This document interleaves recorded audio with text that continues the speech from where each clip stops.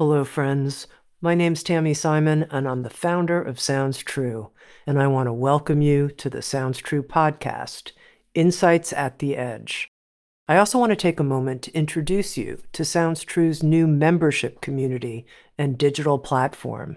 It's called Sounds True One. Sounds True One features original, premium, transformational docuseries, community events, classes to start your day and relax in the evening, special weekly live shows, including a video version of Insights at the Edge with an after-show community question and answer session with featured guests. I hope you'll come join us, explore, come have fun with us, and connect with others. You can learn more at join.soundstrue.com. I also want to take a moment and introduce you to the Sounds True Foundation, our nonprofit that creates equitable access to transformational tools and teachings. You can learn more at soundstruefoundation.org. And in advance, thank you for your support.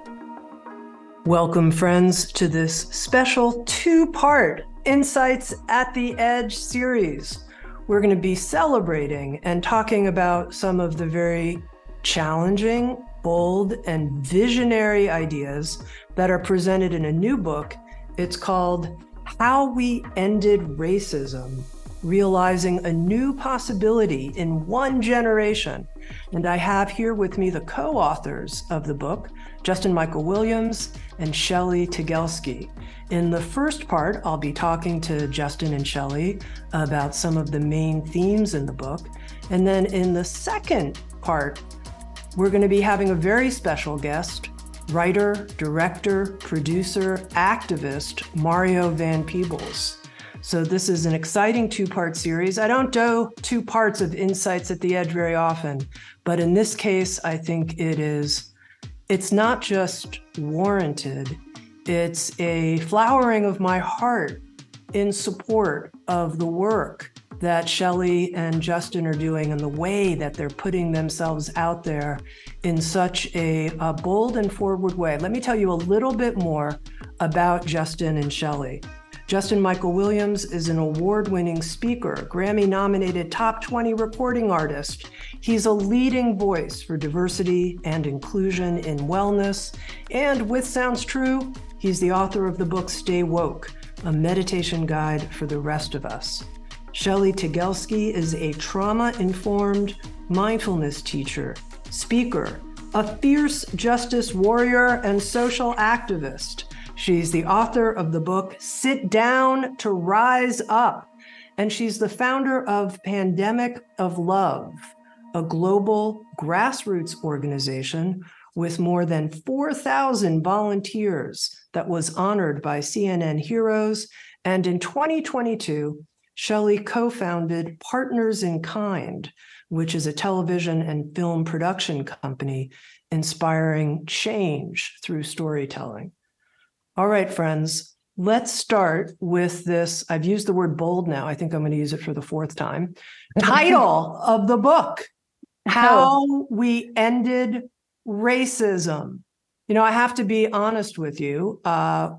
When this title was first brought at Sounds True, I would say few people in the room were excited, and there were a few people whose eyes rolled. Their eyes rolled back in their head. And someone said out loud, leave it to these two millennials to come up with something like this. Like, come on, really?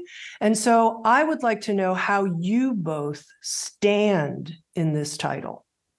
Oh my gosh. Well, I'm so glad you're starting with this question because the honest truth is we landed on the title and we were really settled on it. And then when we started sharing it with people, we got the same feedback and people were like, this is a big mistake. Like one of our agents was even like, this is terrible. This is not going to work. The title, it says all these things.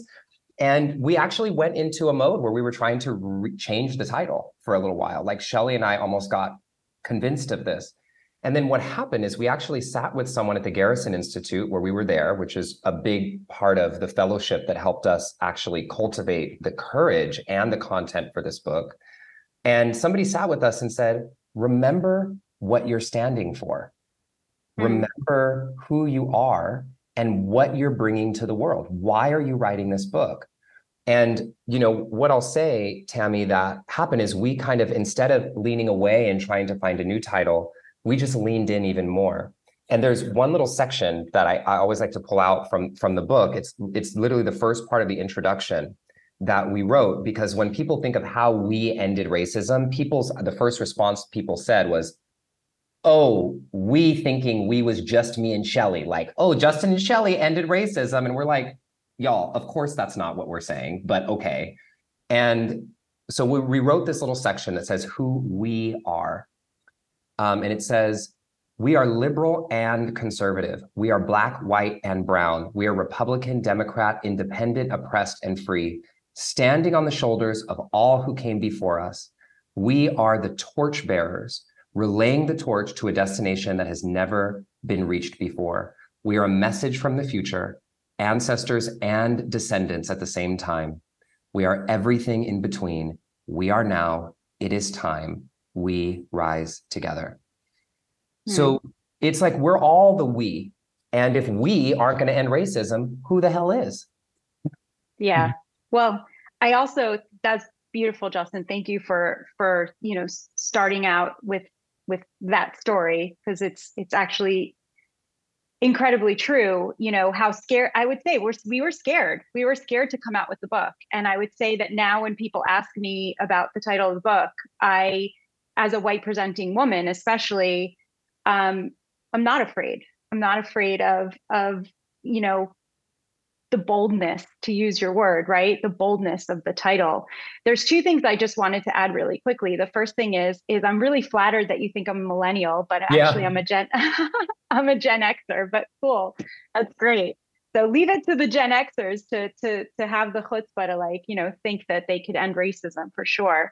But really it's going to take all of us, as Justin said. It is we, and I think really the key here is that we realize that we have to play a bigger game. We have to play a different game than everything that we've been taught, everything that we've read, all of the work that's been done before us, and build upon the shoulders, of course, of all the incredible work that people have been doing for generations. And we're not discounting that in any way by putting a book out like this. But I think what we realize, as well as in these times that we're living in, is that people have lost hope. People have lost this ability to envision that things are going to get better. That is literally, the one cementing reason why we said, okay, this is why we are going to pick this title, because we have to restore hope to people and give them the ability to envision that this is possible, that ending racism is actually a real possibility. Now, towards the beginning of the book, you're writing about the very first pillar, which is anchoring in this new vision. And you intelligently address those people who say, what are all the reasons why people say, come on, no way? And, one of those reasons is look at all of those people out there. Yeah. And, I've tried this on a few people. I'm going to be interviewing these two people on how we ended racism. And when they roll their eyes, they say, but look about this person, look about this person, look about this person, look about this person. And you make the point in the book, well, we all know people who have changed. And I thought, well, that's true. And we all know all kinds of people who seem more entrenched and more bigoted. So what do we do with this idea of come on, look at all those people? Yeah. One thing that I think I want to name first to make a connection point here for people is a big reason of the title being how we ended racism is because the whole position of the book is standing in the future, in a future where racism does not exist, and looking back at now and asking, what did we do, right? What would we have had to do to create this outcome?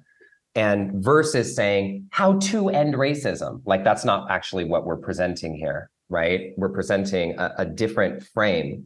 And this skepticism is a huge part of it. And we were skeptical too. Let us be real, right? We had skepticism when we first went about this, and we can talk about that later. But to go straight into, your question, Tami, of the kind of those people, we all are going to have those people. if you're liberal, you might say the conservatives are those people. If you talk to conservative people, which we've talked to and who've read this book, they're going to say liberal people are those people. If you talk to people who are pro-life, they're going to say pro-choice people are those people, and vice versa. And if we keep doing that, we keep circling around the actual issue instead of actually hitting the issue that we need to be hitting to make a change. And, you know, the last thing that I'll say about this, and I'm sure, Shelly, you have things to add here, is I do not believe, I really don't fall for this story, nor do I really stand for it when anybody says it. I am a queer Black millennial man.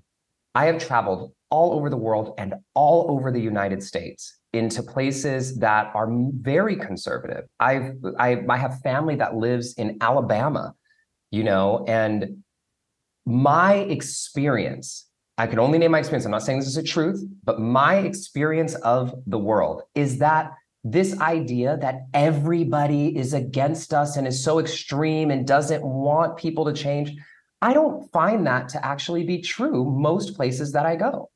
Of course, we have extremes on both ends of the spectrum, but we actually don't need those extremes to buy in to make a change. We need all the people in the middle, who I think is most of us on all sides, to actually see that we can come together.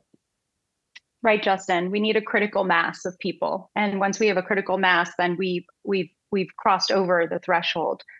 What I want to say, Tami, to your question is that I am one of those people.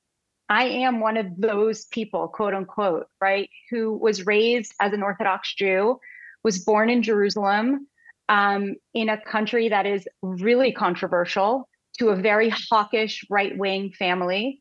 11 of my family members died in wars that were protecting the country.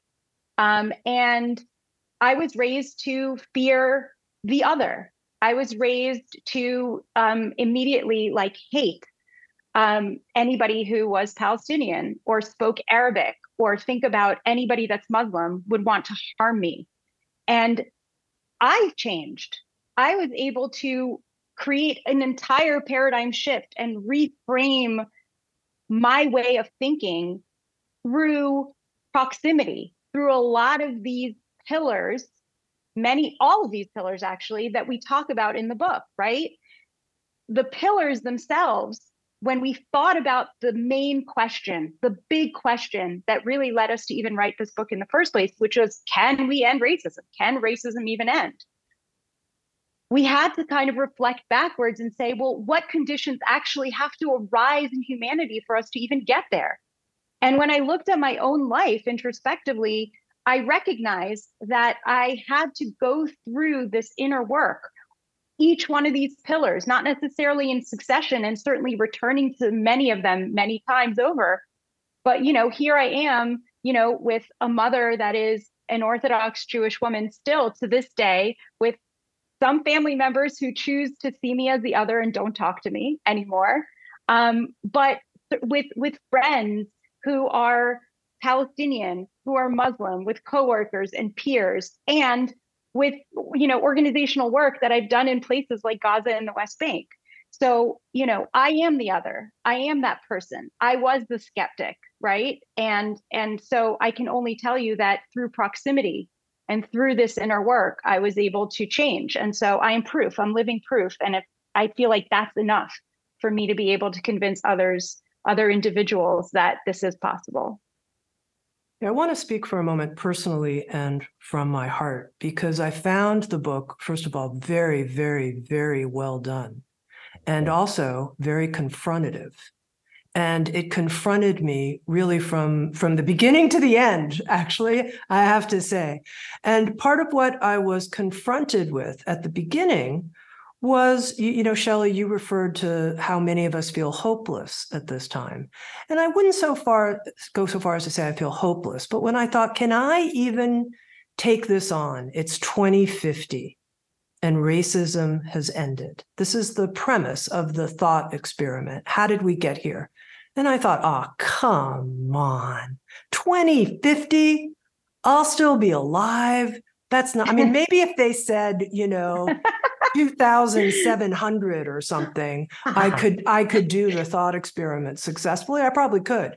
But 2050, I just can't. One generation, I can't do it. I can't do it. And I had to confront my own pain around even and the feeling underneath of helplessness and sadness and disappointment and what happened to my own sense of the possible. And so I'm wondering if you could both speak to that, and that person who's coming to this conversation open-hearted, but is perhaps resonating with what I'm saying. Sure. Well, in the book, we talk about the skeptic in all of us, right? We have a whole chapter and we talk about 5 different assumptions that can cause racism to persist, right? The first is what we've encountered often in our conversations with people and in our work, is that racism is unavoidable. People think it's always been around. Racism is unavoidable. How can we suddenly make something that is such a part of like being human suddenly not there? And that's actually a myth. That's not true. Racism is not is a learned behavior. It's not given, right? And it is avoidable, actually. What's unavoidable is that, biologically speaking, we have in groups and out groups, right? And that those have developed over time evolutionarily to keep ourselves safe. But even with these groupings, right, we can still eliminate the idea of using race. And so there's whole histories written about this, right? This is not something that we're just surmising or making up. There's scientific proof of all of this. The second assumption is that race matters. People think that race is something that is really important because this, again, I'm pointing to myself, it's the way that I was raised, that there is this sort of hierarchy, if you will. We grow up with it. It's how we relate to people. It's unconscious. It's conscious in some states. But skin color is a biological fact, but race is actually just a historical and a cultural fact. And the third thing is that when we talked about just now, those people will never change. But we know very much so that people are capable of changing and that we ourselves are also capable of changing, right? One of the things that we talk about in the book also, Tami, is that, people think that real change takes time, and you address this, right? Because you're like 2050, that's like tomorrow, like I'm going to be alive. How is that even possible? But when you actually look at how long change has taken for certain, apartheid to end, for us to get people to believe that a man could land or a person could land on the moon, right? Or the first diagnosis of HIV and where we are today, right? With the fact that it's no longer a death sentence if you have the HIV virus, right? We give so many examples of change happening within a lifetime because, again, as Justin said earlier, we have a critical mass. We're able to overcome the threshold. And the last thing is that, people ultimately like throw up their hands and they say, well, we don't know how to end it. So because they don't know how to end it, they just kind of give up. They don't even want to get started because it seems like you're just going to, like Sisyphus, you're going to completely take this boulder up the hill and it's just this futile effort. But what I could tell you is that without a shadow of a doubt, this is not foolish optimism on our part.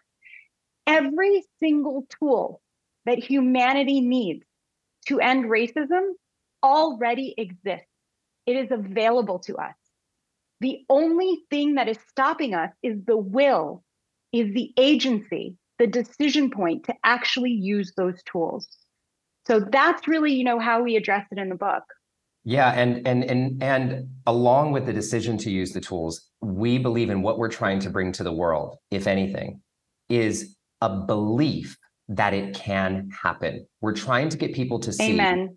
That ending racism is not, we had anthropologists, neuroscientists, psychotherapists, we had science to boot for this before we even started writing the book to ask, is this possible? Because we were both like, when we asked the question in our fellowship, we were in the Garrison Institute fellowship together and they invited us to ask big questions.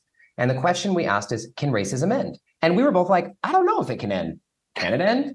And so when we got all this scientific backing at first that said, absolutely, yes, it can end. But one of the first steps that has to happen is people actually need to believe that it can end. Because if they don't believe it can end, they're never going to pick up the tools to end it and keep pushing it to the next generation and the next generation and the next generation. And so this is why we didn't say how we ended racism someday or how we end racism in 2700. It's we have the tools now, so let's end it. And I will say really quickly, Tami, you know, when we hear this kind of concept of 2050, the reason we put this in place is think about when you like run into a friend you haven't seen in a while at the grocery store and you go, I miss you. It's been so long. Oh my gosh, we should hang out. And they're like, yeah, we should hang out. Okay, I'll call you sometime. What does that mean? You're never going to talk to them again, like sometime. Like someday, yes, you know, when I have time. And so there's a different thing that happens in our coordination when you run into that friend and say, oh my gosh, it's so good to see you. What are you doing on Wednesday? Are you busy on Tuesday? Now we're in a conversation exchanging actual information. And so to give people a real context, Shelly gave some examples and I just have some of the numbers in front of me to help people really see what's possible. Apartheid, okay, in South Africa, which is probably the closest example that we as Americans can think about with this. The whole thing from it starting to it ending was 46 years. The whole thing, right? And so think about the Holocaust. We have this in our book as well. From the Holocaust, I'm looking at it right here. Hitler's first position of leadership and the formation of the Nazi Party all the way to the end of the Holocaust was 12 years. 12. And so we're dealing with something that we actually have all the tools to end, that science shows us can end, that we have research institutions, organizations, colleges, companies, New York Times best-selling books, everything to end this thing. And somehow we're like, I don't know if I believe it can happen. So we're just trying to get people to believe is really our main point here. All right. You both mentioned that we have all the tools to end racism. Yes. What are you referencing when you say that, the tools? Shelly, you want to speak to this one? Yeah, well, I mean, a lot of them are the ones that we talk about in our book. And certainly there are more. We address this in the book and we say, look, these are the 8 pillars of possibility that we can, you know, that we are grounded in and that have been helpful to us and in our research and that we've personally been affected by. However, we understand that there are certainly more tools in that. But what we talk about really as the 8 pillars of possibility, the tools are, the first tool is vision, right? So we talked about this, creating a vision, standing in the future, looking back at what is actually possible, getting people to believe that we can in fact reach that mountaintop, right? The second tool. Let me jump in, Shelly, really quick before you go to the second one. I don't want to lose this thread. Yeah. This is the reason Martin Luther King's family, Martin Luther King III and Andrea Waters King wrote the endorsement and forward on the cover of our book, because they said, this is what Martin Luther King Jr., who everybody talks about, was doing, setting a vision that to everybody at that time felt impossible. In fact, the vision that he had for the world, especially towards the end of his life, started to be so big for the world that back then his approval ratings weren't what they are now, because people thought he's thinking so out of the box. This is not realistic.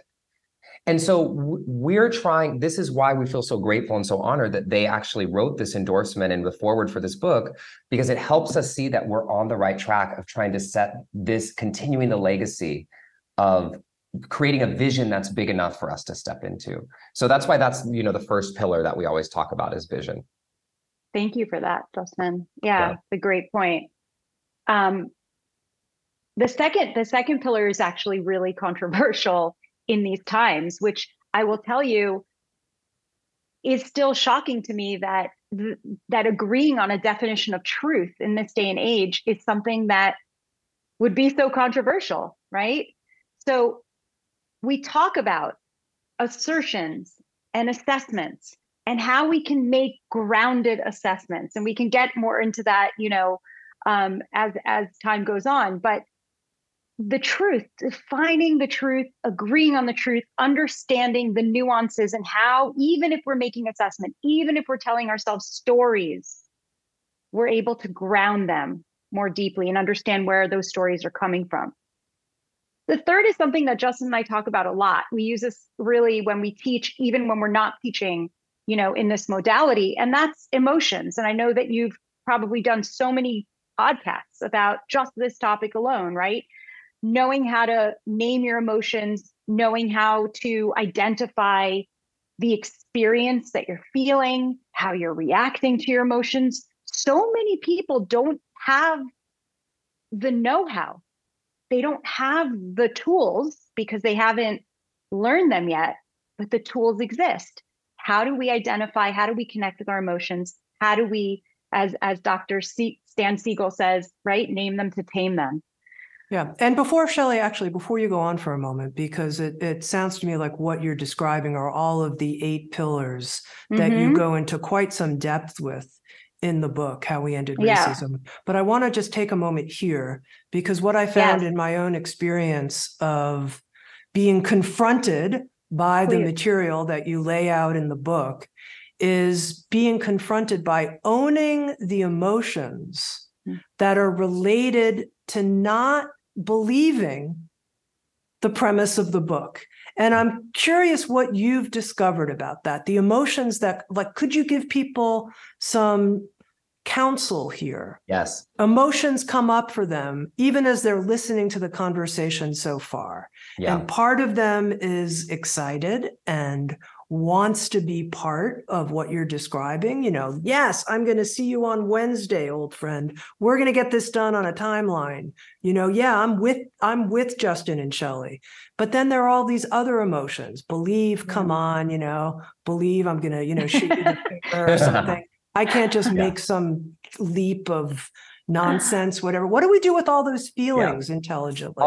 If I jump in with something here. So this has been, there's a person who we reference in the book a few times and think in the back named Jim Selman, who's been a big coach of ours who continued to really push us on this topic. I mean, we had to be pushed because our emotions came up around this too. Like, are we crazy? Is this really, especially when we would get critical feedback. And as we kept anchoring in, there are 2 things that I want to say. One, honor, claim, name your emotions as they're coming up and you're being challenged throughout reading this book. And number 2, don't let your emotions dictate your commitments. If your emotions are dictating your commitments, then your emotions are like your commitments are tethered to the weather. They're changing depending on how you feel. And if we can let our emotions dictate our commitment to our path, then the path, we never end up walking forward towards where it is that we want to go. And so what I tell people, even for myself, like, are there days that I wake up and see what's in the news and see what's going on and think, damn, I don't know, y'all, like, I'm getting ready to call the aliens to beam me up or something because this is too much going on here. Of course I have these days. But if I let those moments of hopelessness or despair or fear or skepticism dictate what I'm saying I'm committed to, then I'm lost. And so, because emotions are meant to change. They're meant to come and go. They're meant to fluctuate. We're meant to experience the highs and the lows. And so this is one of my biggest pieces of counsel is feel everything you want to feel. But I want to ask those who are willing to step in and say, you know what? I'm committed to seeing a world without racism before I die. I'm committed to not passing this shit on, excuse my language, to my grandkids and kids and giving them the burden. I'm committed. Then I'll say this, yes, name how you feel, but it doesn't matter how you feel. Keep stepping forward because this is the pathway that we're on. And so anyway, that's my soapbox about emotions. Well, Justin, so great soapbox. And what this brought up for me is that we can direct people to the pledge that we have online, right? So we have a website called howweendedracism.com, and there's a ton of resources, and there's worksheets, and there's guided meditations that you can listen to, but there's also a pledge. And the pledge is really you, in a very tangible way, signing on and telling us, not just telling yourself, but telling us, telling the world, I am committed. I am signing my name. I'm committed to working and doing everything I can within my power, no matter how small I may think it is, to ending racism. Yeah. Now, I asked you both about you said, we have the tools, and you were describing, Shelly, the very many, the 8 pillars and the very many tools that are contained within the book. And one of the kind of ways that you weave together the tools is this notion of how our inner work relates to the outer change that we are working towards. And I wonder if you could just make some general comments, because I think a lot of people would say, we owned our emotions, really? That's the tool we need, is this greater emotional intelligence. That's a key. Oh, that's an inner process. That's not going to change X, Y, Z systemically. But you link these, and I'd love to hear more about that. Yeah, well, we designed the book to really resemble visually, for those people who are listening that are visual thinkers. If you think of an infinity sign, right, or a figure 8 on its side, and we thought about, that the inner work is one of those kind of loops, and the outer work is the other loop, and they're obviously intersecting and connecting at the middle. And I think that for a lot of people, and I'm saying this on a personal basis as a practitioner, and I've said this in conferences, and I've said this to rooms filled with like thousands of people and called people out. There are so many people, especially in this industrial wellness complex that we live in, that are so committed to doing the inner work, getting the pedigrees, getting that certification, going on retreat, however you define self-care, and there's so many different, definitions. And yet, when I challenge people and I ask people, what are you doing with that certification? How are you showing up differently? How is it connecting in a tangible way, to making a difference? Or is it yes, sure, it's making a difference maybe in your life, and then indirectly because of that, it's creating these like ripples.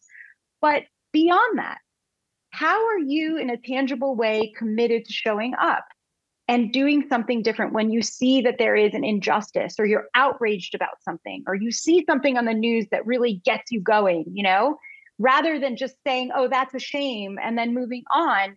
Do you ask yourself these fundamental questions about how to use now these tools that I have? I identified my emotions. I understand where I'm feeling them. I nurtured myself. I got myself to a place where I'm okay, and I recognize that I and my body am okay.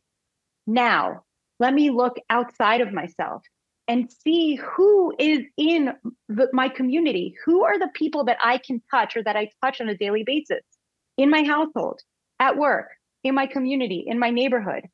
And how do I just start there? How do I make sure that every single person that is in my circle of influence is okay? Not just like, okay, like, hey, how are you? I'm okay. But really good. They're doing well. They have enough. They're not, constantly living in present, day trauma on a daily basis in a cyclical way. And how do we use our privilege? So we challenge people in the book. We say to them, yes, the inner work, you should never skip over the inner work, because the only way to actually make a change is to understand what your biases are, why you're acting a certain way, what your beliefs are, why these doubts are coming up. But if you can then grab a hold of that, nurture it, understand it, and understand that you have a choice, you have the agency to not just react to it, but you can actually respond to all of those things that are coming up for you, and you have the tools to do that, you can help make a change in the world. Yeah. And, I think the other thing that I'll add on to this, Shelly, I'm over here just like, amen. Yes, girl. Yes, sister. Like, yes, I'm with you. Is this. People like to start this work with what they can do. People always come to us and ask, what do I do? And how do I have tough conversations? How do I talk to my family members who are those people who believe different than me? How do I get them to think differently? How do we get these laws to change? And we cover all of that, but not till the second half of the book. Because what we know is that if you haven't done the inner work on yourself, you can't even show up to do anything that's going to make a meaningful difference that's going to last. Because you're going to show up to the conversation with your family members triggered, defensive, irritated, and with your preconceived notions of how the conversation is going to show up based upon your own biases and your own things. And so this is why it's such an important piece. Why every single chapter we kind of weave this infinity symbol of what is the inner work, which essentially says, who do we have to become in order to be a person who actually could be ready to live in a world without racism? Because so many of us say we want a world without racism, but we're not actually even ready to receive that world. That world could show up in front of us, and our own biases, our own preconceived notions and ideas about people will actually just make it more toxic and reinforce the same thing that we're trying to fight against. Yeah. So this is why the inner work is so important. And can I just say that, Justin and I talk about this often, and when we address like corporations as well, we talk about this, especially nowadays. This is why we believe that there were so many shortcomings to the whole movement with diversity, equity, and inclusion, and the gaps that exist, right? We recently did a whole presentation and looked at a recent study that was done that showed that 70% of employees that had to go through DEI training feel that training fell short in some way. And the reason why, after millions and millions and millions of dollars in time and effort and energy it's not that the intention wasn't there. We truly believe that a lot of these companies, especially the ones that we've started working with, the intent is there. Of course, they want to do the right thing. And so, but painting over, a wall that has cracks on it and not actually addressing the cracks, doing the inner work, expecting people to be able to show up when you're handing them the outer work tools first, it doesn't work. You cannot put a roof on a house that doesn't have a stable foundation. And so I think what we've been doing, especially in this country, in the United States, is we have, we've completely ignored that the house is crumbling down. We've completely ignored that we have bursting pipes and that the foundation is not stable, and that, the roof, is caving in, because we all believe, and this is to use Isabel Wilkerson's metaphor from Caste, we all believe that we didn't build the house, so why is it our responsibility? Or we just don't understand that we can't come to this work, the outer portion of this work, without having done the inner work first. This statement, Justin, that you made, who do we need to become in order to live in a world without racism? I think that's part of what I found so confrontative about the book, was that it helped me see certain areas of my own makeup that I wasn't aware of. And, Shelly, you talked about this second pillar, which is really looking at the whole question of truth and what's an assertion and what's an assessment. And, I found this, I was surprised at how illuminating I found this. I started using it in all kinds of conversations. I was like, that's an assessment. We don't know, and, assertion being facts, the facts of a matter, the facts, and assessment being our interpretation of something. And I wonder, how do you think people starting to make this distinction between facts and interpretation can help us become the kind of people who recognize our own biases. Ooh, okay, this is really good. So this is like, I'll tell you, of all the things in the book, I love the whole book, right? But this is one that I just love. Like it really gets us to see what's happening inside of our own selves. And particularly what you said, Tami, to see that, oh, I might actually have beliefs that are causing racism to persist based upon my own stories. And so, one of the things, so I'll just give people like a little simple practice around this. This is the simplest thing that you could possibly do. You think about, you get a sheet of paper out. It could be the back of an envelope for all I care. Draw a line down the middle, right? On the left side, you say, here are the facts. And on the right side, you say, here are all the stories I'm making up about those facts. Here's all the stories in my head. Here's everything that I think to be true. And so an example that I'll just give two examples, one that is really basic that everybody can get, and then one that I'll pull into the context that we're talking about today. So for example, I'm 5'10" tall, right? And so that is a fact. You would put that on the side. That is objective. Anybody at all could come and measure me and see that I'm 5'10", no matter what their beliefs are. Okay, now you could go, what's a story that you make up about that? And some people's story would be Justin's tall, or Justin's average height, or Justin is short, depending on the circumstance, the subjective experience that I'm having. Like if I'm standing next to a group of basketball players, professional basketball, NBA players, somebody's gonna say Justin's short. If I'm sitting next to a bunch of kindergartners, you're gonna say Justin's tall, right? So these are stories that we're making up. Now, what becomes challenging for us to apply and where we get to really do this work is when somebody says, we should not have guns in the United States. That's not a fact. That is your opinion. That is a story. That's an assessment. That is an assessment. We call it an assessment in the work.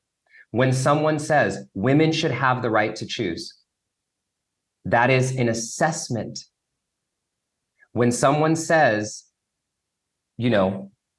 this, whatever it is that we are believing is right about the world, conservatives are this, liberals are this person should be this, those are assessments. Now, what we can do is we can go to our facts to figure out how to ground it, and we can go, okay, well, that's my assessment, but let me look at the facts, right? There's a fact that the United States has the highest number of gun violence related deaths in XYZ. That's a fact. The assessment that we make of that is our meaning-making machines. And when we can it's hard for us because we're gonna go, no, but this is true. When we can back off of that and go, actually, it's not true. It's just what I believe. Now there is a door open for conversation. And if we can't get to that point, there's never going to be a conversation because everybody believes their assessment is true. And so this is why we start with this so early in the book. Was that helpful, Tami? It is. And I wonder if you could just connect the dot very explicitly, how knowing this distinction is a critical tool on our road to ending racism. Oh, yes. Well, because it is a critical, and Shelly, you can feel free to jump in here. Like, this is, if we cannot understand and know the things that we are believing and saying, and understanding if what we're saying is a fact, an assertion, or a story, an assessment, if we can't do that, we can't have any conversations with anyone across divides. We can't actually see clearly about how to end racism. We can't talk with people across the aisle, that's what everybody wants to do, right? Like, how do we talk across the aisle? How do we create a bridge? Well, if you can't do this first and get clear on the stories and facts, then you're going to be on the bridge just fighting over whose story matters more versus hitting the actual issue itself. This is such a foundational pillar, and it's really foundational in the later parts of the book where we really give tools like the suss it out process, which is an acronym that we'll talk about later, that Dr. David Gruder, basically trademarked and developed. And without being able to anchor in the truth first, you cannot have those conversations, the difficult conversations, when you have two very opposing views, polarized views about an issue that is a contentious topic. And we've done this in person, in retreat, where we've done it online during COVID, when one of the most contentious topics was, vaccinate or don't vaccinate. You remember those debates that were happening? And when we were able to get people to understand, okay, let's start separating things out and putting them in piles. What's an assertion? What's an assessment? And how do we ground those? Now let's have a conversation, because we could see that where we thought there were no intersections at all, there were no connecting points, there actually are some. Yeah. There actually are some. Now, the biggest section of the book, the pillar that gets the most attention, is the pillar that has us doing what you call shadow work. And, this is where, confrontation upon confrontation. And, there was a section that you write about, which is, you call it looking at the supreme. Wow. To end racism, we can't just focus on eradicating white supremacy. We must eradicate the concept of supremacy in general. And what I noticed is I had some hidden ways that I thought XYZ people were supreme, including queer people, we're really supreme in this way or that way. And, I'll go to bat for that. And I was like, holy God, Tami, if you're going to, Justin, to your phrase, to become the kind of person who can live in a world without racism, I have to really question a lot of these assessments I've made about which kind of people are supreme and in which ways. So I wonder if you can talk some about that and really the inner work we have to do to uncover these types of biases in us. What kinds of questions do you suggest people ask themselves in this work? I am when you said shadow work, I was like, I hope she talks about supreme, because this is a topic that I think is so important for several reasons. But just to anchor this for people, right? Like when we think of supremacy, we always think of white supremacy first. And I want to be clear that, as Tami mentioned, we all have a relationship to supremacy in some way. And we think about the word supreme, it means situated above or the highest, right? And for something to be supreme, it has to be considered the best, which means we have to put something else under it. And so for some of us, we have, I'll call spiritual supremacy. Because we're in this alternative spiritual community and we have certain beliefs. People who are fundamentalist religion are less than us or less evolved in some kind of a way. Or, because I'm, like you said, queer, people in these straight communities are, we're better for some way. And we all have this.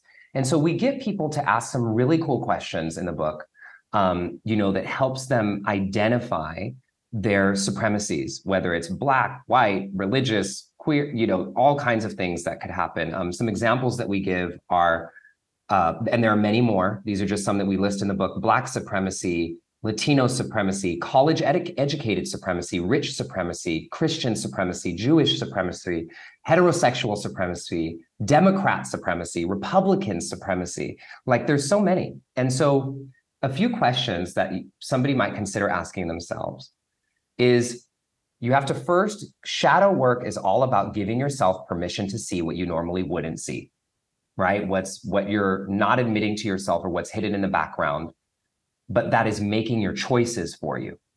So of course we have lots of shit in our shadows, with lots of things in our shadows, but the things we want to focus on are the things that are making our choices for us, especially when those choices are moving us in the opposite direction of where we say we want to go, or where we say we're committed to going. And so if we can be real with ourselves and say, I can answer this with no repercussions, this is just for me. And you say, if I'm being really honest with myself, who and what do I consider supreme? And then you can ask yourself, how did you get that standard? What is creating that standard for you? And then this is a big question. If that supremacy wasn't true, let's assume that was false, what are you afraid of? If your supremacy wasn't better than anyone else, does that bring up any kind of fear for you in some way? And then to ask yourself, how may I personally be adding to the continuation of this supremacy in my life? And then the last question that I'll say to ask that really helps you put this in frame is, now that you've named what's supreme and how you may be adding to it, who are the groups or groups of people who you're considering less than you? And I know everyone listening to this podcast is like, we're all one, no one's less than, we're all the same. Sure. And I know you have this somewhere inside. So get real with yourself for a second, because this is what shadow work is all about. And who is less than you if that's supreme? And now you can ask yourself, how do you want to change your relationship to this? Shelly, I feel like you're going to say something. No, I will. I mean, I was just going to say, how do you want to change this? But also, like, where is it coming from? That's where the shadow work, right? Where is it coming from? Why do I feel this way? And there's a difference between, I want to be clear, we're not suggesting that you don't have affinity groups and celebrate your communities and think that they're amazing, right? And like love and enjoy like being queer or being a lesbian or being Black or being Jewish, like love and enjoy that. But can we do that without it being at the expense of another community's dignity at the same time? If we can't learn to do that, this is why this is one of the pillars for racism to end. This is exactly what happens with racism. That's what it's built upon. And so we're continuing to reconstruct it in all these different ways. And it starts with unpacking it in our own lives. We have the tools to end racism. You've both said that. And in the book, you offer people those tools and many, many, many inner worksheets. And I think one of the illuminating insights for me is that the work to end racism, when we look out at the world, it seems, oh God, it's so hard. There's so much to do. The inside work, that's also really hard. And there's a lot to do. There's a lot more to do on the inside than I thought before reading How We Ended Racism. There's a lot of inner work to do. Yeah. Yeah. But we love the inner work, right? That's what this community is all about here. One coach said to me recently, it's not, I don't know if this is politically correct to say it, but she said it's not for sissies. You know, she was like, this is tough stuff, the kind of self-confrontation. Now, here's the note I'd like to end just our first half, and I'm so glad that this is a two-part conversation that we're having, which is in the 8th pillar. It's about taking action. And Shelly, you were very clear that this is an infinity symbol where the inner work and the outer work are flowing in and out of each other. And in this section on taking action, you talk about what it means to tend our own garden, to take action right where we are, right where we're standing in the sphere of influence that we have with the skills that we have.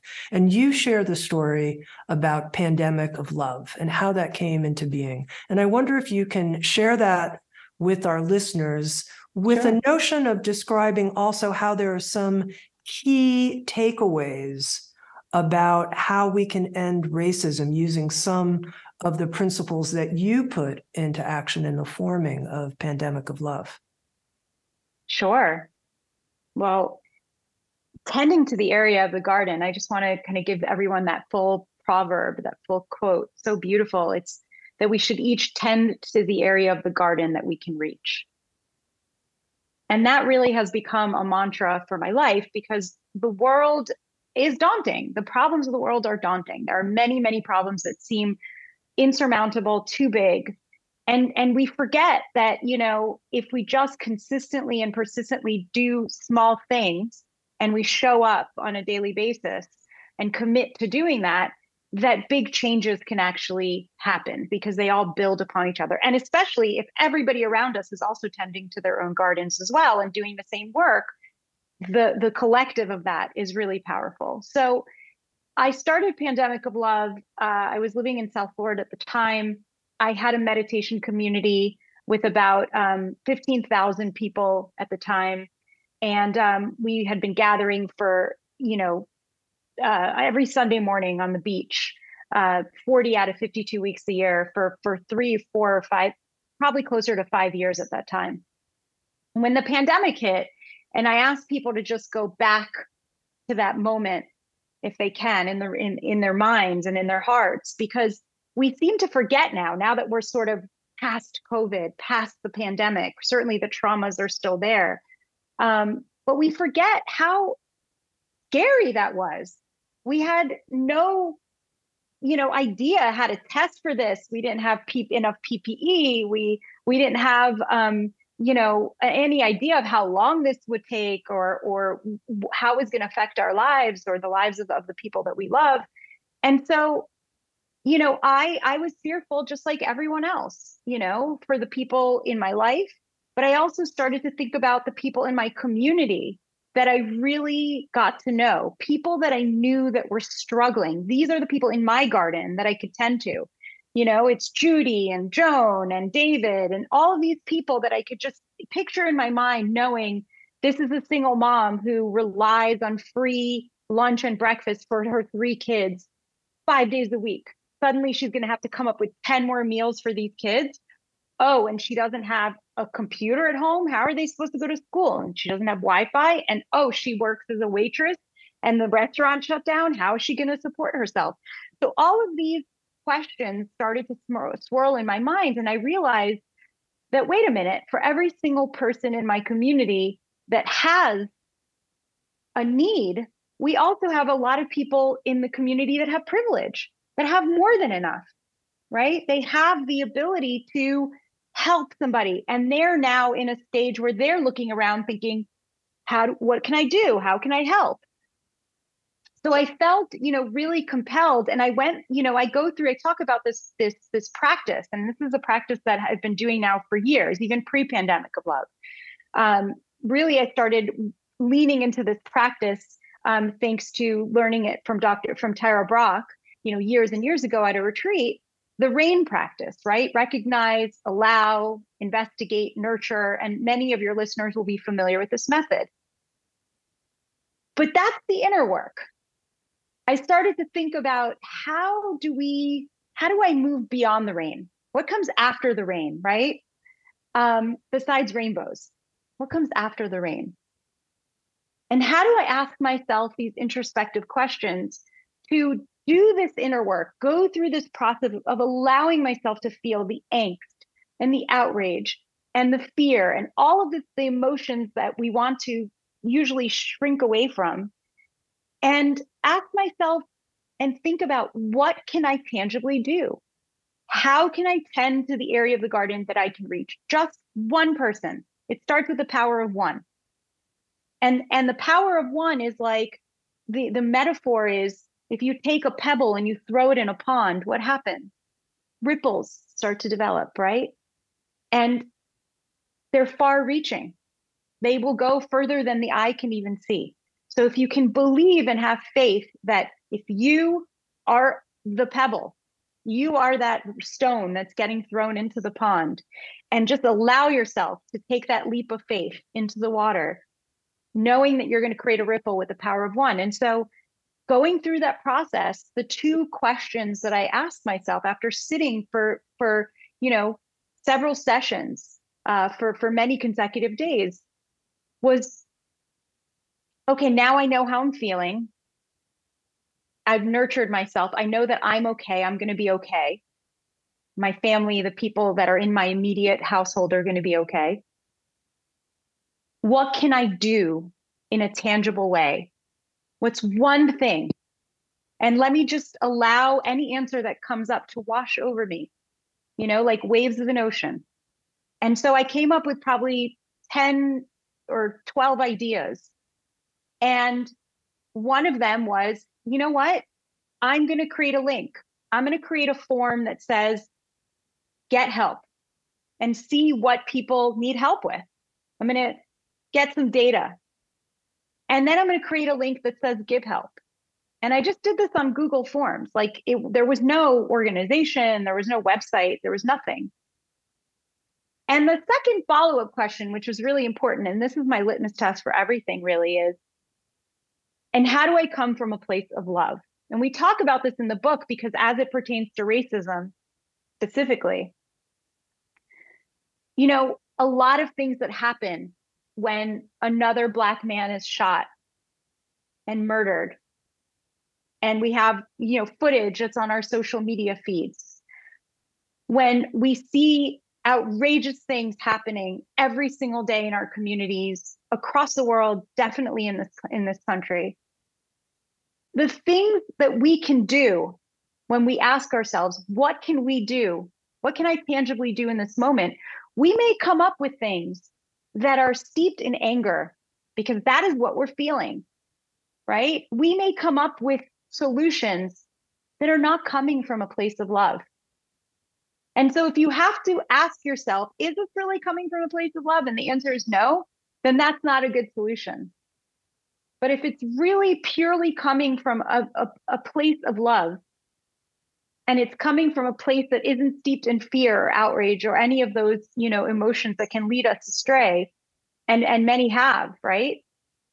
Then I would say, go for it, do it.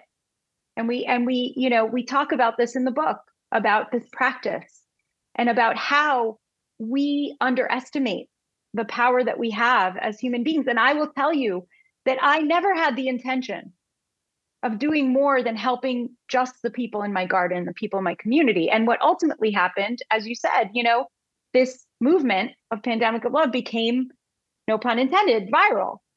And it went around the world and came back. And we were able to show that, yeah, sure, there's diseases that are viral, but also love and hope and faith and all of these other really wonderful things can be viral too. When it comes to realizing a new possibility in one generation, how we ended racism, you challenge people to find their action step in their garden. And maybe, Justin, you can just comment on that challenge that you throw out to people. Yeah, we set up something inside of the book because I think it's easy to see someone like Shelly or I, who we have meditation communities that are 15,000 people and we travel the world and we do this, and you think, oh, those people can do something. But what can I do? And we give people a worksheet actually in the book that helps them identify their personal passions and get clear on the assets that they actually have that can make a difference. And there are things that people sometimes don't think about. Right. And so there are things like playing an instrument or singing, or people who love to read or write poetry or blog, or if you have a business that you work, or woodworking, construction, welding, prayer, acting, so many things, outdoor recreation, fishing, bicycling, and things that people in our communities have done. We have so many examples from us teaching this work out in the world now of like someone creating a hiking group that was bringing people together across divides from different sides of town. And it's a hiking group where normally it's just the people from this side of the highway go on the hike, but now intentionally they brought two leaders together to bring these men together from different sides of the community to go on a hike. That is helping to end racism. Going into a library in your community and reading children's books that help people see across divides, that is helping to end racism. Teaching this to your families and your kids. So I want you to know that when we say tend to your area of the garden, it's with what you have now. You don't have to become an influencer. We don't ask you to build a social media following. We're asking you to look at the garden that is in front of you. Yeah. And that the only thing that you need to become is someone who is willing to say yes, who's willing to show up. And this is kind of what we invite people to do, to tend to their area of the garden. I've been talking with Justin Michael Williams and Shelly Tygielski. Together, they've written this new book, How We Ended Racism, Realizing a New Possibility in One Generation. And I will say, whatever you think, oh, I know what's in that book, I would say pick it up. There's going to be a lot of surprising confrontational worksheets for you to go through if you actually go through this book page by page. It is a growth manual and an opportunity for us to come together and end racism in one generation.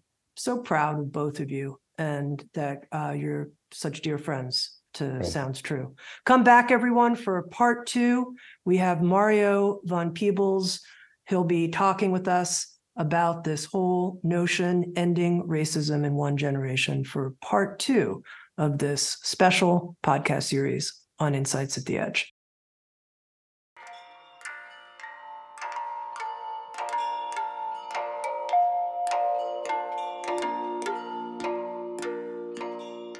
You're listening to Insights at the Edge. I'm no saint. That's what we say when we falter or stumble in our everyday life. Yet Lama Rod Owens teaches us that our human imperfection does not disqualify us from being what he calls a new saint. In fact, the path of compassion requires us to fully embrace ourselves as ordinary, struggling human beings who are dedicating our lives to being of service, to living in a way that brings warmth and healing to others, living in a way that helps create a more just world. You can learn more about Lama Rod's new book, a book for our time. It's called The New Saints at SoundsTrue.com or wherever books are sold. And now, back to Insights at the Edge.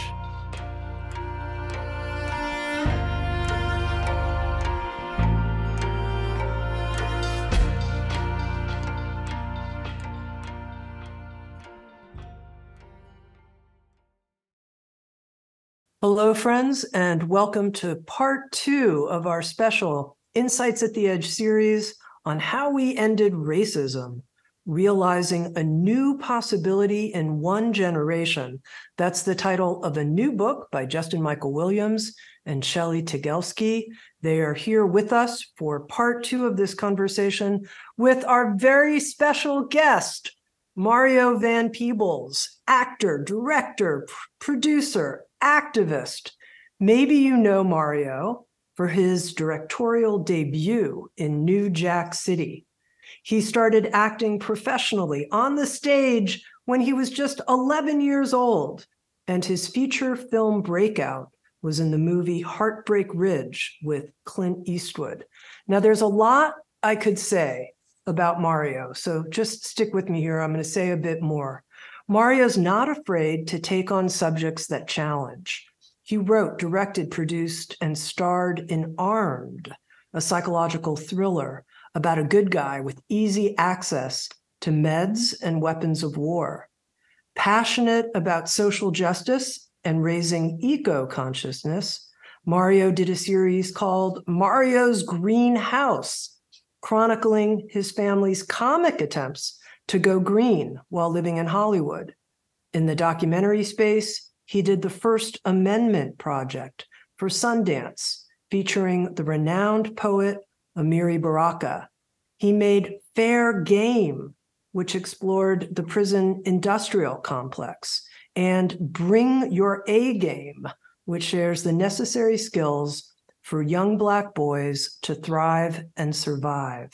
And now he's directing a new docu-series following civil rights leaders and activists in the upcoming 2024 election cycle. And we're so blessed, Mario, that you're here with us for this conversation. Thank you. Good to be here. I wanted to start, Mario, and ask you how you relate to this notion, which is the core premise of the book, How We Ended Racism in One Generation, how you relate to the notion of starting in the future with a vision of racism having ended and then working our way back from that point, holding out that vision.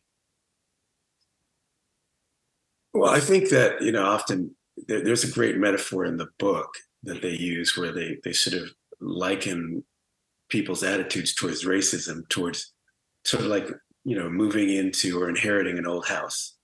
And that people go, well, it's not my fault. I didn't, those beams that are not working or this did that happen, that predated me. I had nothing to do with it. And yet you've inherited the house and have to live in it. And ultimately your kids will have to live in it. And so it's sort of one of those things where you kind of can say, yes, it's not directly my fault, but I either profit from it or I lose from it, but it affects where we are now. The French say, le plus ça change, le plus ça reste le même. The more things change, the more they stay the same. History doesn't just repeat itself, but it does rhyme. And so there's that. There's another great metaphor in the book, How We Ended Racism, that I love, which is that you can't drive forward if you're just looking in the rear view mirror. And, you've got to at some point look out the front, but you've got to know where you were before.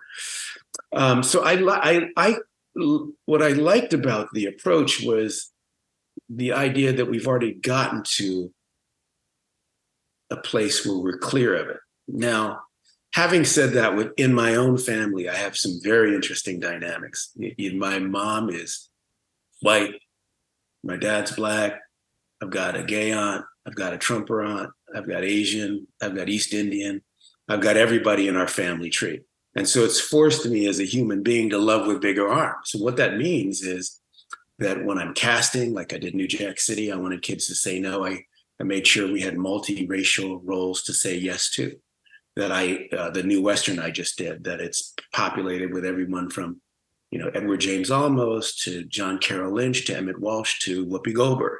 So that there's a real, I love to paint with all the colors in my work. So I guess in some ways, in my nuclear family, we sort of ended racism, and the issues we have with each other, issues you would have with your family, your mom, your dad, all that stuff that comes with that, but it's not race-based. So in my own nuclear family, we overcame racism as much as one can. Here, I wanted to share with you, if you can see it, this white woman in the middle, that's my grandmother. That's Marks. That's my mother's mother. And these people around her, these gentlemen around her, are with the NAACP. And so on the white side of my family, my grandmother went to Bryn Mawr, sued the school system in Virginia, where my mom was going to school, and saying that her white kids were not having a full education and being denied a full education because they were not allowed to go to school with kids of color. So she sued the school system and won from the white perspective. And the KKK burnt a cross on my grandmother's lawn and said, "We hope your daughters marry niggers." And she said, "Thank you, one already has." So I have some pretty radical folks on the white side and on the black side. So in my own family, generationally, as much as anyone can end anything, we sort of overcame these things and have a sense of humor with it. So I grew up not even understanding really there was different race. So in my own life, when I was a kid, I was born in Mexico, and I'll tell you why that is later. We lived all through Europe and Ibiza, and my parents were sort of hippie beatniks, pre-hippie beatnik, and they were traveling and they weren't materialistic. So I slept in the bathtub sometimes. My sister slept in the closet sometimes, and they were two young people. My dad was 26, my mom was 22, and they traveled all over the world. And so early on, what we saw was that folks in Morocco have a different concept about what the good life is, what the right life is. Every culture has their own cultural commercial about what does a good man do, what does a good woman do, what does a good kid do, and depending on the socioeconomic status of that family, et cetera, et cetera. And so I got to see early on that white folks who had a British accent looked like white folks who had an Irish accent, and yet they were at war with each other. That white folks who are from Ukraine look a lot like white folks from Russia, and yet they're at war with each other. That Black folks in one tribe in Africa might look like the other tribe.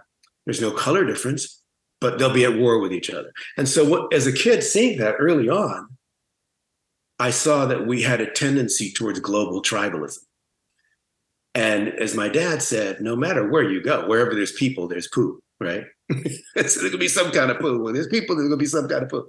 So there's some tendency towards an ism, racism, lookism, sexism, classism. It doesn't mean you deny the existence of that ism, but you don't let it poison you personally. You recognize that if we were all purple, I'd probably be, we East Coast purple, we're the true purple, and they're West Coast purple, right? So if you keep it in perspective and don't make yourself the target of it, so that you go, this is personally against me, then I think you can see it in a holistic way that allows you to be a better healer. It's very hard to heal if people don't feel the love, and that's all people. So it's not hard for me to get to a place in my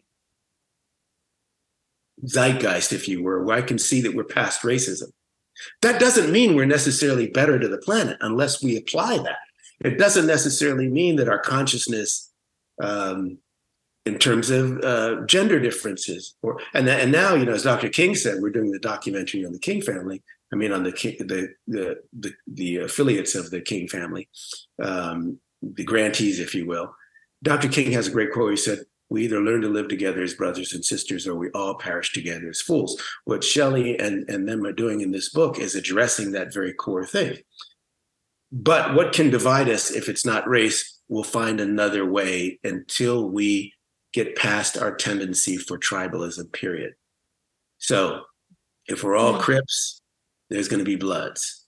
If we're all Irish, there's going to be British. If we're all Protestant, there's going to be Catholic. If we're going to find the my club, your club of it all. And that, I think, once you understand that perspective, go, okay, it doesn't mean we can't rise above it, but it shouldn't poison us to the point where we, as I said, we can't be good healers. That's a super long answer. You can go on many places. Sorry about that. What it brought up for me, Mario, is I was thinking of people whose families have a lot of different members in the family, but the big arms aren't including everybody. In fact, there's, you know, a lot of divisiveness and people within the family who are being left out and excluded, and the humor's not there. Instead, it's, you know, war right within the family. I'm curious if you could share from what sounds like a very open and accepting and loving family environment, what you might be able to share in terms of counsel or wisdom, or how to cross the divide within families when that's not the case. I think a big part of it, of being a parent or being a child is, but especially being a parent, is trying to understand that our kids come through you and not from you. So it doesn't mean everyone speaks the same language that you do, but trying to give them the best. At Christmas, and I give Michaelo something, I don't give him what I want him to have. I try to give him the best version of what he would want. Right. So I think it's trying to put yourself in someone else's shoes, but really seeing if you can understand them, and then know that no matter how loving or understanding or how much humor you have, you're going to disappoint the people you love, and they're going to disappoint you on some level. Look, you're going to disappoint yourself. There's been times in my life where, you know, the Mario I was is not the Mario I wanted to be, or the Mario I like to think I am. And I've tried to say, can I get the Mario that I think I am, who's over here, and the Mario I really am, to at least be in the same freaking room. It's interesting to stand out. I think standing outside your thoughts a little bit and saying, are those thoughts really mine, or have I inherited those? Like we go back to the house metaphor, have I inherited the mold in that corner? Is that something that I really need to keep? So I think part of it is checking in with self and saying, okay, but opening the door for people to say, this is an issue, or, you know, how I deal with it, and then trying to see it outside of yourself, trying not to react to it as the person, you know, that may be, perpetrating said problem, but the person that's going, oh, how can I be better at that? And then you ask yourself this, it's like if someone brought you something beautiful, but it was in a messed up wrapper, like the wrapper was just terrible. Would you throw out the beautiful gift because you didn't like the wrapper? No. But some of the lessons brought to us in an ugly way, in a way that hurts our feelings. Do you know what I mean? So if someone comes up to me and goes, "And you got a booger in your nose," maybe I didn't like the way they said it, but I might check the mirror before I do my next interview. So without looking at it, you know, then I feel in anything, in your family, in your life, in your career, with your friend group, without looking at any of it, then I think you're locking in, you're not moving forward. And I think the minute you start to do that, probably with self first, if you start here, like as Michael said, you know, the man in the mirror, if I can start with the man or the woman in the mirror first, then I can sort of spread it out easier. Mario, one of the things you're saying that is, really powerful that I'm kind of really feeling with this whole element of the book is there's two sections that we talked about. And in part one of this interview with Tami, we talked about shadow work, which was really looking at the places that we're kind of othering ourselves and going unconscious, and the things in our past that are impacting our present. And then, the other piece of this that that I want to pull a thread on that you've been talking about is this concept that we have in the book called calling forward. It's like one of, I think, our favorite concepts that Shelly and I, honestly, we were shocked that we coined. Like, we started calling it calling forward, and then Shelly and I did like all this research to make sure no one else had said it, and it's really this concept around, calling out is something that we hear people do all the time, right? I'm calling this person out and naming something that they did wrong publicly, or some people will say, oh, well, it's better to call in, which is to do it privately. But what we always find is that when that's done with shame, blame, or guilt, that it actually just scientifically shuts down the centers of the brain that actually allow for any learning or growth to happen. And one of the things that I feel so inspired by the way that you're speaking is there's this sense and an understanding with everything that you're talking about of needing to be able to step back and come at people from a generous place of knowing that there's more to the story than might be in our own viewpoint. And if we can see and even just give people the benefit of the doubt that there's something that we may not understand about their viewpoint of why we think they're hitting us, quote unquote, or whatever it is, then we might be able to open the space for conversation. And I think that when we can open those spaces for conversation, it adds to a whole different thing. And so this is what calling forward in the book is all about. It's like, instead of calling out and calling in, we're calling people forward. Shelly, I don't know if you want to say anything else about calling forward before we. Well, I just want to say, basically, if we have a log line for that, it's inviting people in to something greater. That's really what calling forward is, into a greater possibility, a better possibility. Yeah. All right, Mario, I have a big question for you. We're in 2050, we're in the future. We've ended racism in terms of Hollywood, filmmaking, theater. What does it look like? What's the vision? What's the big dream? So I think for me personally, it's what I would love in the future is that we have found a way to live in harmony with this wonderful planet that we're on, this spaceship that's spinning around and hurtling around and circling the sun. That we've found a way to go, oh, wow, okay. And and there's still indigenous folks who know how to do it, but that somehow we've taken the wisdom of the ancestors and the technology of the future, and we've put those two together and said, how can we get to a place where we can live in harmony with nature? Because the future may not just be an issue of racial diversity or gender diversity. It may come down to biodiversity. We're losing entire species that we don't pay attention to. But we will get impacted at some point by it. And, as the Native Americans said, the colonizers said we inherit the land from our forefathers, which I always found funny because they weren't here. And the Native Americans said, no, we borrow it from our children. So I hope we get to a place where we are not owners of God's green earth, but great stewards of it. A place where we truly treat each other like we'd like to be treated. And a place where we have learned to live in harmony with nature and don't see ourselves as separate. That's beautiful. That's beautiful. Mario, we talk in the book about this concept of intraconnection. So not interconnection, but intra. And so the difference really being, and this is a term that was coined by Dr. Dan Siegel, is that interconnection is there's this one organism and another organism, and they're connecting. So they're interconnected. And intraconnection is, no, we're all one organism. And we're all just a piece of that one big organism that is like, there's no beginning or end to me or to you or to, so it's this concept of this notion, and we use the term we, which is me plus we, is mui. It's like a new word, basically. So is intraconnection, right? Because really there is no me and there is no we. There's just we together. There's was. And part of it is, I think, we get sold such a strong commercial growing up, whatever that, and the commercial changes every 50 years. Maybe it's even faster now.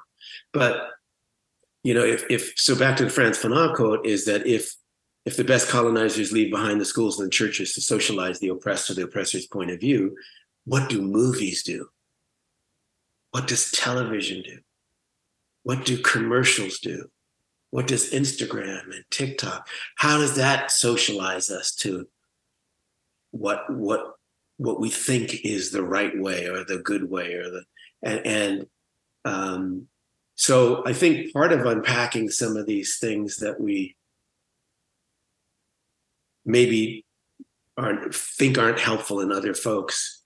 You're talking earlier about having the big arms with your family, is also sort of looking at what we're sold. I remember growing up as I did, traveling a lot, I saw sort of a cultural smorgasbord of humanity. So in Morocco, there was this, and if so-and-so and that, and over here, they did this. And so I sort of felt like I was at a smorgasbord and that I wasn't beholden to just any one sort of zeitgeist. I could sort of say, well, I like that from the French do this. I like that. And then in Morocco, they kicked it like this. And then somewhere in, over here in Africa, they do this. And so I sort of didn't feel like there was only one cultural truth. And I think that's a big advantage because you're not as, if you just grow up with McDonald's and you've never experienced Indian food and Mexican food and, Ethiopian food or, whatever it is, you don't know that these other things exist. So I think the more we get exposure to others, you can't necessarily teach people heart, but what you can give them, it can help is exposure. And exposure is kind of right around the corner from empathy. And man, empathy is just down the street from heart. Yeah. Amen. Amen. Proximity. May we all be in proximity with each other because that'll teach us to love each other. Mario, can you share a bit about the new docu-series following civil rights leaders and activists during the upcoming election and how you see that contributing to this conversation of accelerating the ending of racism in our lifetime? We want to, in this particular case, say, okay, here's the problem. Let's not spend as much energy on that because we know the problem. We know the racism, lookism, sexism, classism, the isms are out there. Who's doing work on the ground? How's it working out? How can we help? What's the plan of action? What's the positive of this? And I think that's where I believe we'll be spending a good deal of our energies. Who's doing the work on the ground and how does that impact our lives? And then for the viewer, how can they be a part of it? What's our call to action? And how does that see ourselves? How do we see ourselves? And there's some wonderful folks who are doing the good work, and you go, you want to be with them. So I think that's my take on it right now. But I'm with Shelly, and I'm with and Dorothy, and I, and Jillian, and we're all doing it together. And we're a mixed bag. We're all racially different. We all have different points of view, and I think we'll grow from the process as filmmakers. But I think we'll hopefully make something that is really, really worth seeing. And right now we're calling it The Beat Goes On, but we shall see what the title will be later. I'm feeling the magic. Now, it's going to be there. I feel it, the invitation and opening and space for the magic. Now, Shelly, in the first part of our conversation, you mentioned something that you called the SUS process, SUSS, and you were referring to that in terms of helping people bridge divides. And when I think of the upcoming election cycle, the first thing that occurs to me is this whole sense of division in America. And I wonder if you can share a little bit about that and how we can orient ourselves towards bridging divides. Yeah. Well, the suss it out process is just one of many different tools that exist. Again, there's so many different modalities and tools that exist, but we wanted to offer at least um, one tangible process that people can use to engage in difficult conversations with someone that they view as the other. So it's the SUS stands for, it's an acronym, SUSS, state, uncover, synergize, and select. And state is basically, I'm going to state my surface position. My surface position, and we used in the first podcast, if we go back to pandemic times, the two opposing groups were vaccinations were for them. I'm going to get all my vaccinations. And those who were like, absolutely not. I do not want the government putting anything in my body. This is bad, right? And so the surface position of one person might be, I believe people should get the vaccine.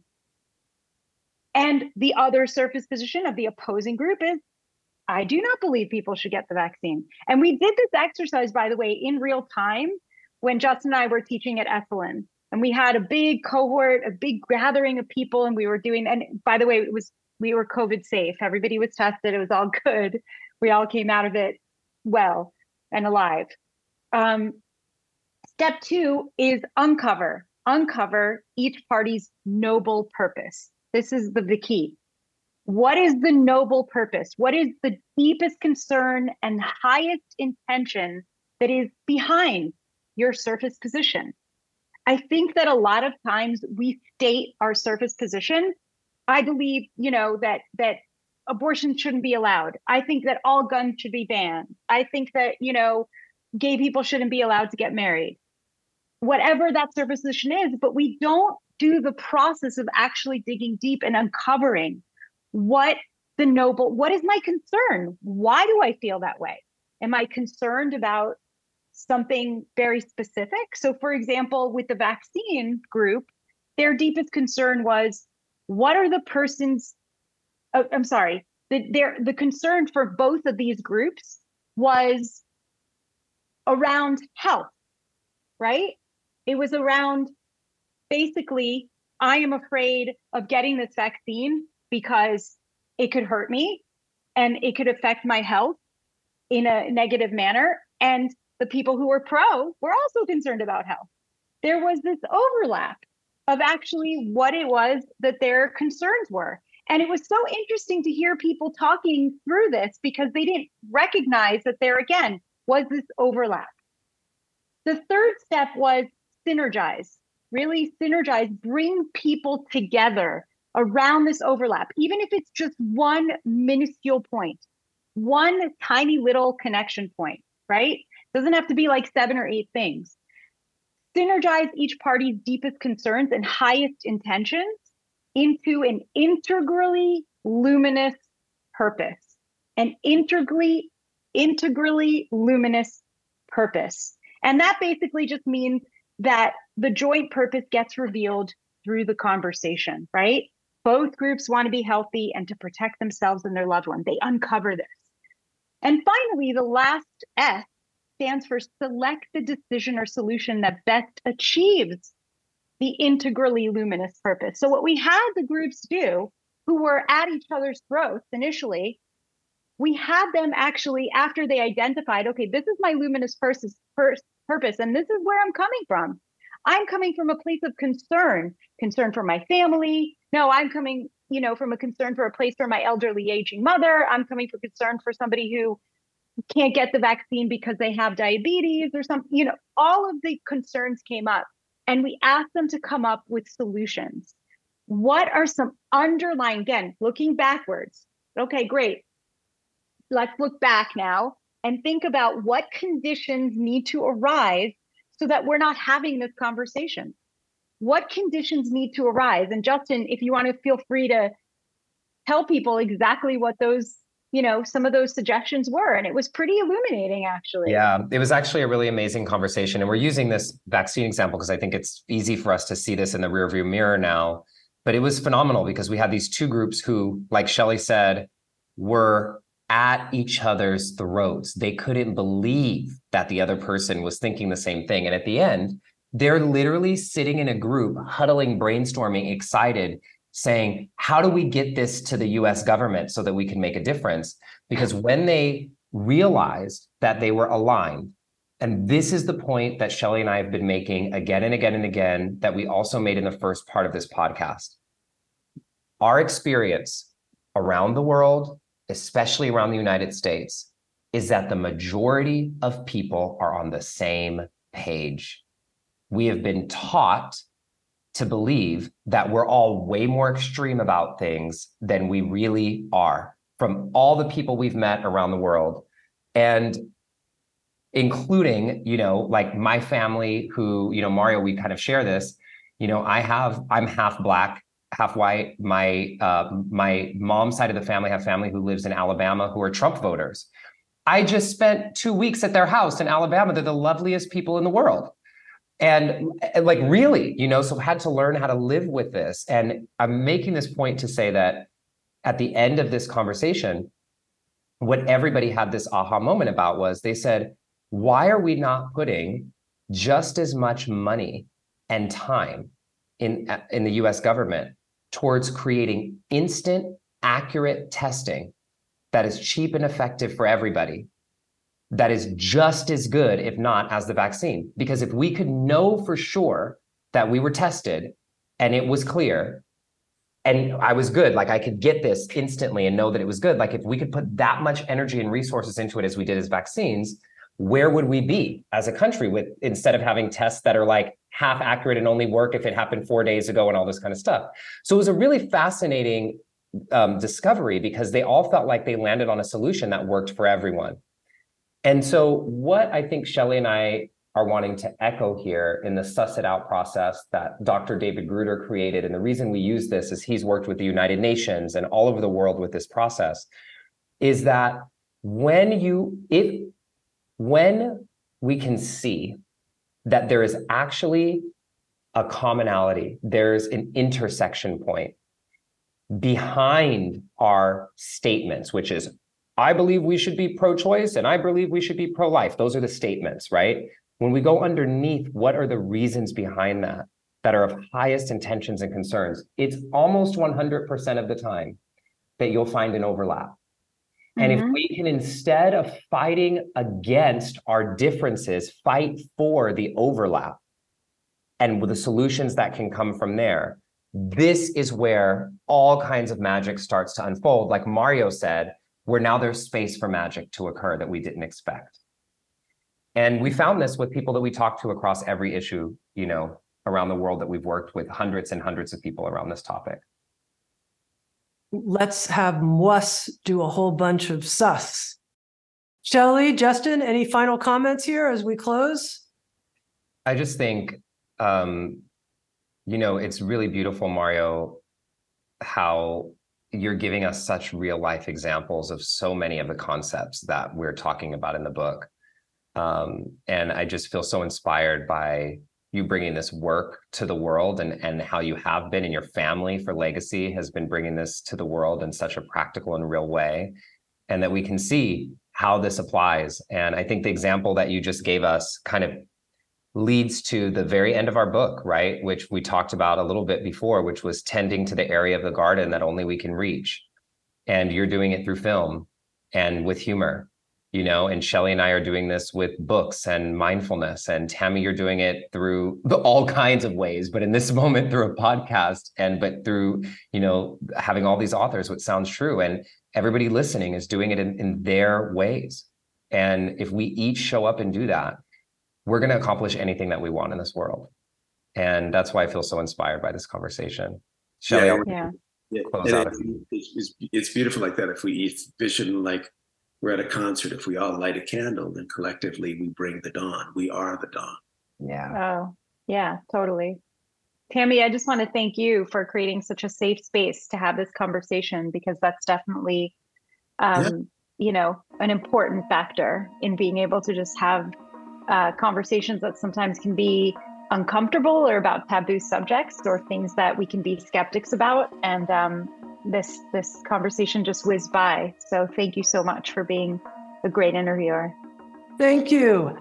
How we ended racism. That's we and moi. Realizing a new possibility in one generation. It is a gorgeous guidebook. It really leads you right deep, Shelly, as you said, to creating with heart. And Mario, as you echoed so beautifully here, and as Justin, you embody every time I get to connect with you. Thank you all. Thanks everyone for being with us. Yeah. Sounds true. Waking up the world. Thank you. Thanks, friends.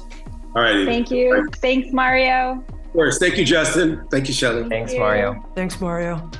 And if you'd like to watch Insights at the Edge on video and participate in the after-show Q&A session with our guests, come join us on Sounds True 1, a new membership community featuring award-winning original shows, live classes, community learning, guided meditations, and more with the leading wisdom teachers of our time.